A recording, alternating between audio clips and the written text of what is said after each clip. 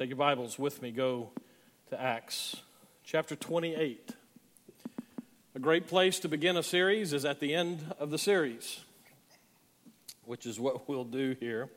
But as we do that, I want to take you and draw your attention to the menu of activities that are available to you. It's a little one half sheet piece of paper on front and back. At the top, it says CBC Messenger. If you got one of those coming in today, then I would encourage you to grab it very quickly, because I want to make a comment or two about what is there just under the title, where we find our vision statement that says this: Crestwood, a connected community. And okay, so now I'll stop, because you know me, I can't just continue to get it all in at one fell swoop. If I'm going to kind of let you in on a little secret on how I choose the stuff that I preach here. Everything that I preach, every series that we go into, is tied somehow to this vision statement.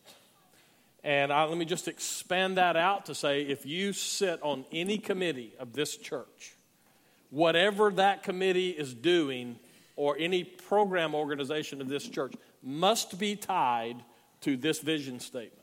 If it's not, then you need to drop what you are doing and do something that does tie to this, because this statement is what we as a church have said is what we believe God's direction for us as a church. And there are multiple facets to this. And so one of the things that I do when I choose sermon series that we're going to go into or are in is it's tied directly to this statement somehow.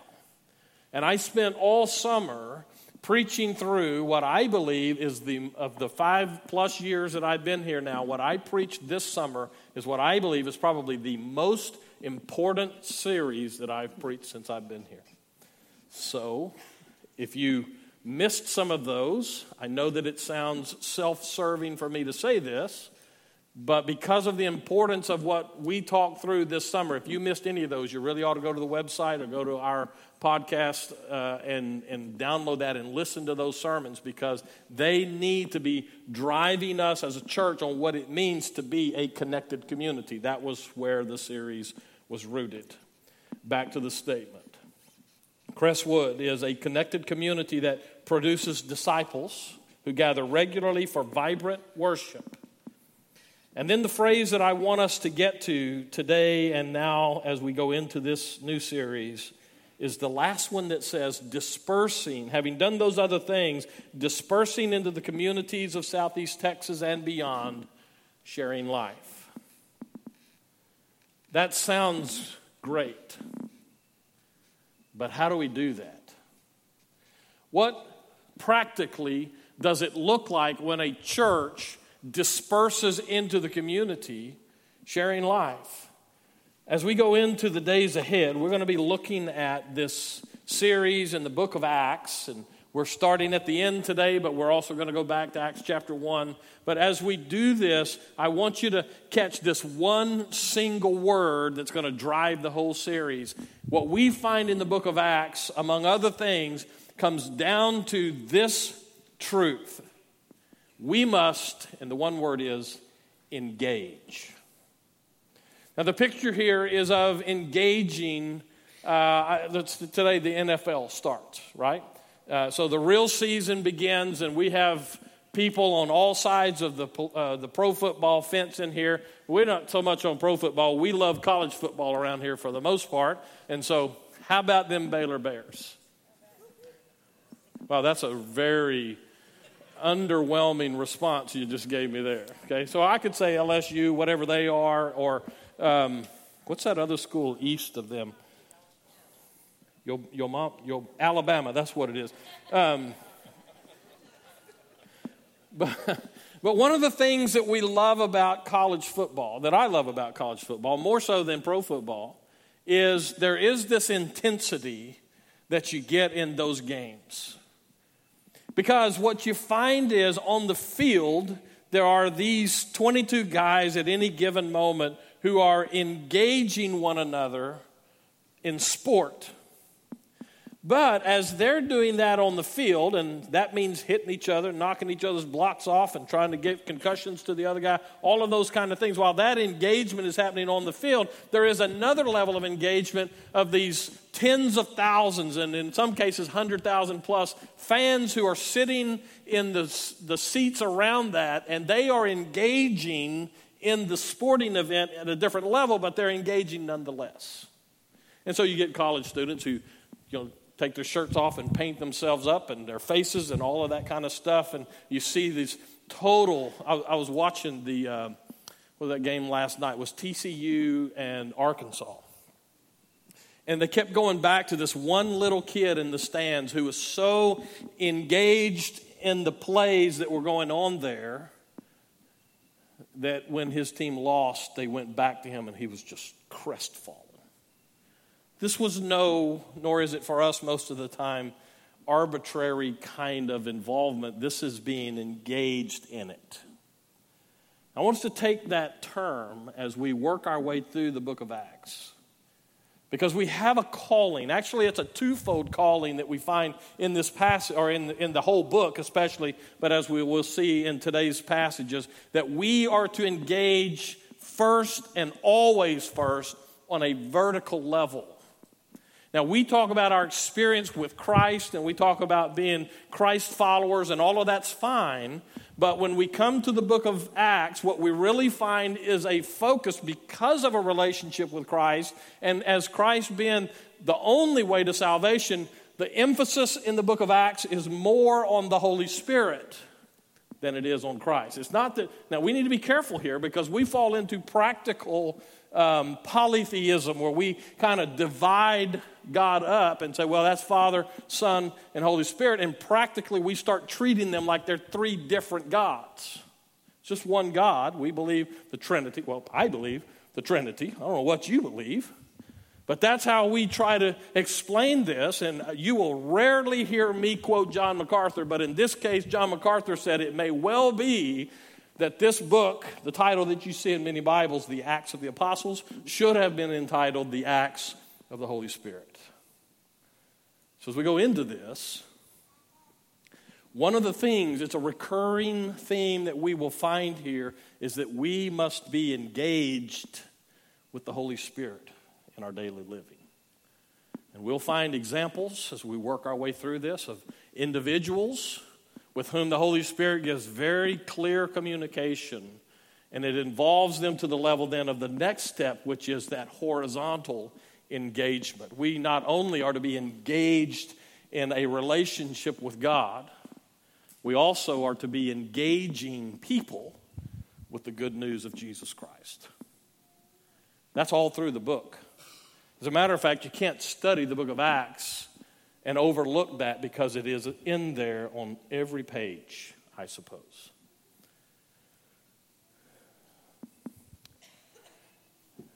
So let's stop for a moment. I know we hadn't got to the text yet, but let's stop for a second and consider how effective this early church was. I did a little looking this week. If we play the averages, then the average or the odds, that's if we play the odds, that's a gambling term, and I learned it from one of our deacons, and I'm still having trouble getting it right all the time. That's not true. The deacons didn't teach me that. My wife taught me that.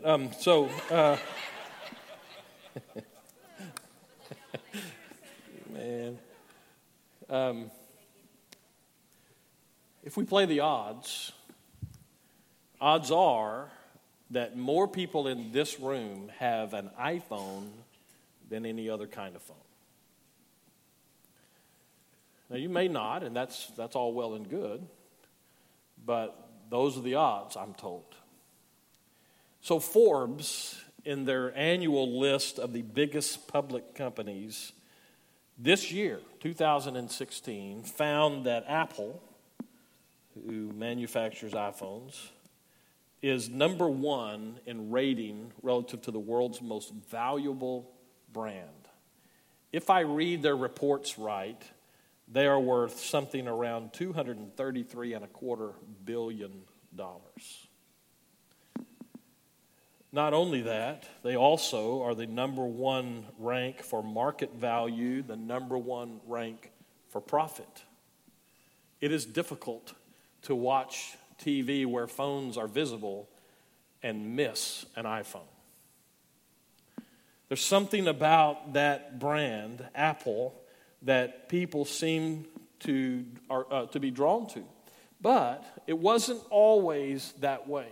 Roughly 40 years ago now, Steve Jobs and Steve Wozniak, if I pronounced that correctly, had to scrounge up $1,350. Steve Jobs sold his car to come up with some of that money.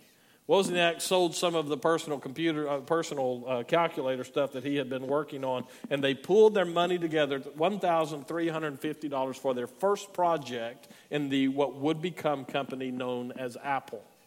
They were so small in the beginning that they had no place to do the stuff that they were doing. Even when they got a contract, they had no place to do this, and so they worked out of Steve Jobs' parents' garage. Small beginning that today is a worldwide force. Which pushes me to the early church. Look with me in Acts chapter 28 as we find now the backside, the tail end report. It's kind of a strange way to end a history. And I'll say a little bit more about that in just a moment, but here's what I want you to get. As we come to the end of the book of Acts and the stuff that I'm about to read, where Paul, the apostle, the one who was called on the road to Damascus, finds himself under house arrest in Rome. He has been labeled by some as a threat, and so he was arrested, and they couldn't find stuff to get against him, but they continue to push these charges. And so finally, Paul, as a Jew who was a Pharisee, who was converted to being a Christian and following Christ, who was also the guy who ultimately writes half of the New Testament almost, that same Paul, the Roman citizen, appealed to Caesar. And so he finds himself in Rome under arrest. And here's what he has to say, and we could back up. I'm not going to take the time to do it today. We'll get there in probably a year or so. It's the last chapter after all. And Paul pulls together some people, some of the Jews who were there, and talks to them some about his belief. We come to the end of it. And this Paul says, therefore, verse 28, chapter 28, verse 28, therefore let it be known to you that this salvation of God has been sent to the Gentiles. Interesting statement follows that. They will listen. And the implication and the history is that many of the Jews would not listen. And so Paul becomes this one who early, roughly in the middle, not quite the middle, but early in the book of Acts has this life-changing experience with Jesus Christ, and it turns his whole life, and he becomes, in the last part of the book of Acts, he becomes the identified face of Christianity. And it takes him, but not just him, it takes this movement. The book of Acts will call it at one point, the way. In the other place, we will find that Christians were begun to be called Christians at a certain point, and that was a derogatory term, not a compliment. And this Paul picks up that cause. And that cause that started on a hillside with, relatively speaking, a handful of people, now has found its way throughout the heart of the Roman Empire, throughout what we would today call Turkey. The church center moves from Jerusalem up into Asia Minor and where Turkey is. And ultimately now Paul has moved it over into Greece. And Rome is now the focal point at the end of the book. What started small now has become a Roman Empire world force. The amazing thing, well, there's several amazing things about that. But that all happens in the space of about 35 years, roughly. Small beginnings, powerful force. That's what we'll find as we work our way through this series in the book of Acts. And every step of the way, the word engage will bubble to the surface. Regular people who follow Jesus Christ and are engaged with the Holy Spirit when it comes to daily living as he pushes them into engagement with real people. And it spreads like wildfire. So with that in mind, we go back to the beginning, Acts chapter 1. Go there with me now. And we find some things that are instructive for us on the front end of this series, because on the front end of the series, Jesus is crystal clear. Jesus is still on the scene here on earth. It's his resurrected body. And so what we find here is Jesus, as he's about to ascend back to heaven, he's been with his disciples post-resurrection for a period of time, and he's been teaching them some more, and they still don't get it. Well, they get it better than they did before the cross and resurrection, but there's still some things that they don't get. And so Jesus, in these first few verses of the book of Acts, he helps them understand a little bit of what is in the days to come. Acts chapter 1, verse 1. In the first book, O Theophilus, I have dealt with all that Jesus began to do and teach. Now, let me just stop there, give you a historical point of reference. The book is written, most scholars believe that it is by Luke, who's also the author of the book of Luke, the gospel. He was a physician, so we refer to him as Dr. Luke.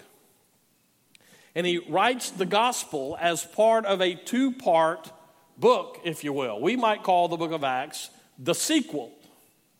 Because in the book of Acts, he picks up after the resurrection of Jesus, and he lays out, and so that's where verse 1 comes from, and so verse 2, until the day when he, that is Jesus, was taken up, after he had given commands through the Holy Spirit to the apostles whom he had chosen.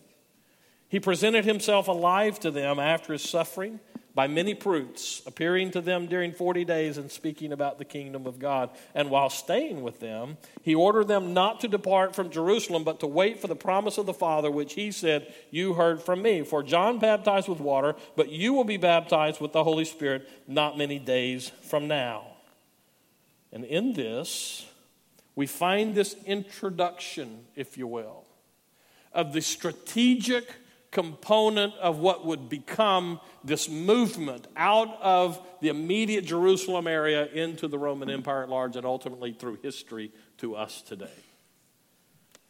The Holy Spirit, Jesus says, will be the key for you.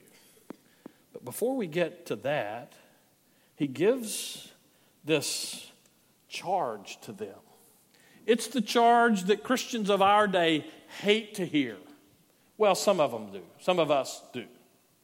This is the charge where he says to them, if you'll notice back to that, he says in verse 4, and while staying with them, he ordered them not to depart from Jerusalem, but to wait. So let me just stop there for a minute. And let's see if we wear any of this. Because I'm convinced that one of the problems with modern church and the way we tend to do church is that there is not much strategic waiting. You see, we live, and I talked about this some last week, I don't want to rehash all of that, but we live in a time when, as Americans at least, we push for productivity. And we're busy, and we pack all that we can into the days that we have. And so when we hear this directive that says, hey, I know you want to launch out there and get after it, charge hell with a water pistol and all that stuff, but Jesus says to these guys, just wait. Some of us, that eats us up because we got a plan, and we got stuff to do, and yeah, it's stuff for Jesus, so it must be important. And sometimes the message that we get from God is, you just need to wait because timing is important. There's more to be said about that. We're going to visit this passage again, so let me just move on. So the strategic component is the Holy Spirit. He says to them, you need to wait until the Holy Spirit comes for you. But this waiting is not perpetual. Jesus takes them a step further in verse 6. He says, so when they had come together, Luke says this, they asked him, Lord, will you at this time restore the kingdom to Israel? That is so churchy. of them. See, here's why I say the disciples still didn't quite get it about Jesus. There's some things that they didn't quite get. Now, through the book of Mark, we find that they don't really get who he is until the end, maybe. And then we find this period after the resurrection, and Jesus reveals himself even more to them. And so I think at this point they get that. They clearly understand who he is. But now they're misunderstanding how God works. And they're still stuck on that idea that says, hey, he's going to be king, and he's going to establish a political kingdom here, and Israel is going to rise from the ashes. And the unwritten part of that for them was, and because we're his followers, we're going to be somebody in the kingdom. And they're still hung up on that. Status. So they want to force God's hand. Well, we'll get to that all more. But it's at that point that Jesus essentially says to them, that question you ask, is it now that I'm going to restore my kingdom? That's none of your business. Stick with what is your business. That's verse 7. He said to them, it is not for you to know times or seasons that the Father has fixed by his own authority. But, now here's the key verse for us. But you will receive power when the Holy Spirit has come upon you, and you will be my witnesses in Jerusalem and all Judea and Samaria and to the end of the earth. When he said these things, as they were looking on, he was lifted up, and a cloud took him out of their sight. And in these verses, we find a little more being revealed about the Holy Spirit and his direction, and how our own personal calling is from him. Jesus says, when he comes, you will be my witnesses. That's a personal calling. I think it's important that we understand a couple of things here. Your Christian experience, your walk with Jesus, that vertical engagement that we're talking about, is a very personal thing.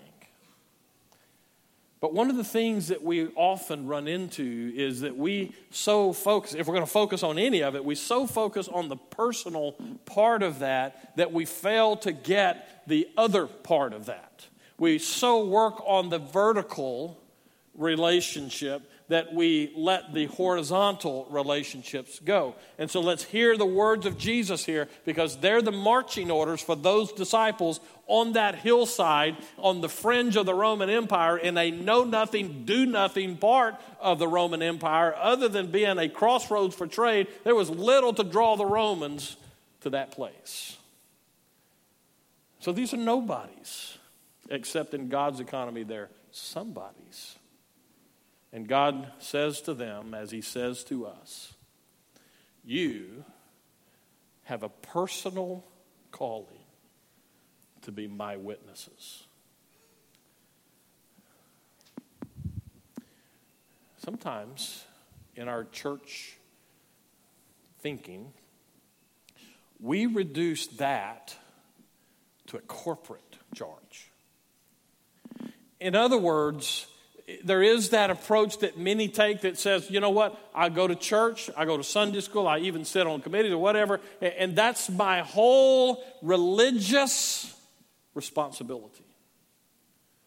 But the reality is that Jesus is saying to these guys, you, by the way, he's saying it to us too, you have the responsibility, the personal calling, growing out of your vertical engagement with me is a necessary, is a commanded, is a natural outflow of being engaged with other people for the cause of Christ. But if we buy into a deal that says, well, yeah, my church does this, and, we do a mission trip, and we go down to Mexico, and we do this, and, the we somehow substitutes for the I. And so in our church, the we tends to be about 5 people who do this stuff. And I want you to hear me say, we're going to find it I'll just move a little forward and I'll say it here. Not only is it a personal calling, there's a strategy involved here. And the strategy says to these disciples, you're going to have to bloom where you're planted. You start where you are. You are my disciples. You are my witnesses. And the Holy Spirit will give you the power that you need in doing this. But he says, in Jerusalem. And so let me stop there for a second and say that this is where we're planted. For these disciples, he had told them, go to Jerusalem and wait, and the Holy Spirit will come, and when that happens, you'll know what you're supposed to do. So now he's saying, in Jerusalem, where you are, that's where you start. And then he takes it a step out and into Judea, and then a step out and into Samaria, and then the last part is us to the end of the earth. By the time we get to the end of the book of Acts, they're to the end of the earth. Paul, in that stuff that we read at the end there, says, now because the Jews have rejected this, the Gentiles will listen. And listen they did. And so the center of the church moves from Jerusalem not too far into the book of Acts because of persecution, because they're like we are. They'd like to be content where they were. And so God sent persecution, drove them out of Jerusalem into the surrounding areas. And so began this march of the gospel of Jesus Christ. Be my witnesses. I really appreciate the video that we saw before I started preaching. Brian does a great job in picking those out and tying those things together for us. And the picture there was of a young man who apparently got it. This personal calling to bloom where he was planted. I have a son-in-law, and I give him a hard time from time to time. Some of it I really do mean. When I'm giving him a hard time picking on him, it's because I'm picking on him. I love him. I have a lot of respect for John. And on this particular point, I have a special respect. Because my son-in-law has a heart for people. And he didn't mind sharing Jesus with anybody. We went into a shop in Silsbee one day. He was down here. This is about time they got married. And we just had to run in and get something. And this dude apparently cared nothing about my time frame. And so we do business with the person, just one person working the shop. And we do business with them, and I'm leaving. And I go out to the car, and John is nowhere to be found. Now, you got to know, I thought for a while about just driving off and leaving him. I thought might as well learn how road travels operate. And so I thought better of it, waited a little bit, and I went back in, and I walked into him talking about Jesus Christ with this individual who was going through some really bad stuff in their lives. Now, I got to tell you, if that was the only time I'd seen John do that, that'd be one thing, but that's just normal for him. You know, he has a real special burden for one particular people group. It's the people group that most Christians in America, or Texas at least, think we should shoot. And that's Muslim people. And John has many discussions. He lives in the Woodlands area. And he goes into coffee shops, and he just waits for them to come in. And he sits and he starts talking to them. And he gets to a conversation with them about the kingdom of God and Jesus Christ. Here's a guy who gets this. He has a long line of people in his wake who've chosen to follow Jesus Christ because of his witness. Is that true of you? In other words, do you get this calling? I know you get it because Jesus gave it to all of us, not just those disciples on that hillside. So I know that it is a calling that is ours, but do you get it? And that's a question that I have to ask myself, and you have to ask yourself. But the reality of it is, as an individual Christian, we have to answer that. We also have to answer that as a church. Let me come back and make a couple of quick statements here, and then I want to get to what really is the thing that challenges us, I think. The deal is that we are, as we will find in the book of Acts, as we work our way through this, we are to be engaged vertically and horizontally. The people that God has placed in our lives. Here's the thing that I have said to you many, many times. You're going to probably get tired of hearing it, but I want you to say it in your casket after you died. That's how much I want it to be part of you. God has strategically placed you in a circle of people who desperately need life. Now, some Christians work hard to keep that from being true and surround themselves only with other Christians. That's just wrong. There's certainly nothing biblical about that. He has strategically placed each of us in a circle of people who desperately need life. And so our vision statement, our mission of us as a church is to say that we come here and we disciple here and we worship here and we connect here, but we always disperse from here into the communities sharing life. Are you engaged with the Holy Spirit so as to be directed by Him? We're going to find stories as we work our way through here where God specifically breaks into somebody's reality through the Holy Spirit and it changes things. You know a guy named Stephen? How in the world could Stephen stand up in the face of a court that was going to kill him in the end and refuse to back down? And the answer was he was engaged with God on a level that he knew what was going on, and he did it anyway. Are you sharing life with people? We find stories of guys like Philip and the Ethiopian eunuch, and Paul and Lydia, and we just work our way through the book of Acts and we find this thing as it always bubbles to the surface. We are to be engaged vertically and horizontally, and it drives how we handle ourselves. And so Acts, in the book of Acts, we see that a growing church, or the growing church, that's with a capital C, is relevant. They find a way to take the gospel to where people are. It is innovative. They start off doing what Jews do, going to the temple to worship, and then that gravitates to doing their thing in the synagogues, but ultimately gets so innovative and so groundbreaking that they start doing church in homes. They moved to meet the situation as it was. And whatever else you want to say, from Acts 1 to Acts 28, the Holy Spirit was incredibly effective working through those people. Here's the kick in the teeth for us. The time frame from Acts 1 to Acts 28 is roughly, can't be exact on this, but it's roughly 36 years.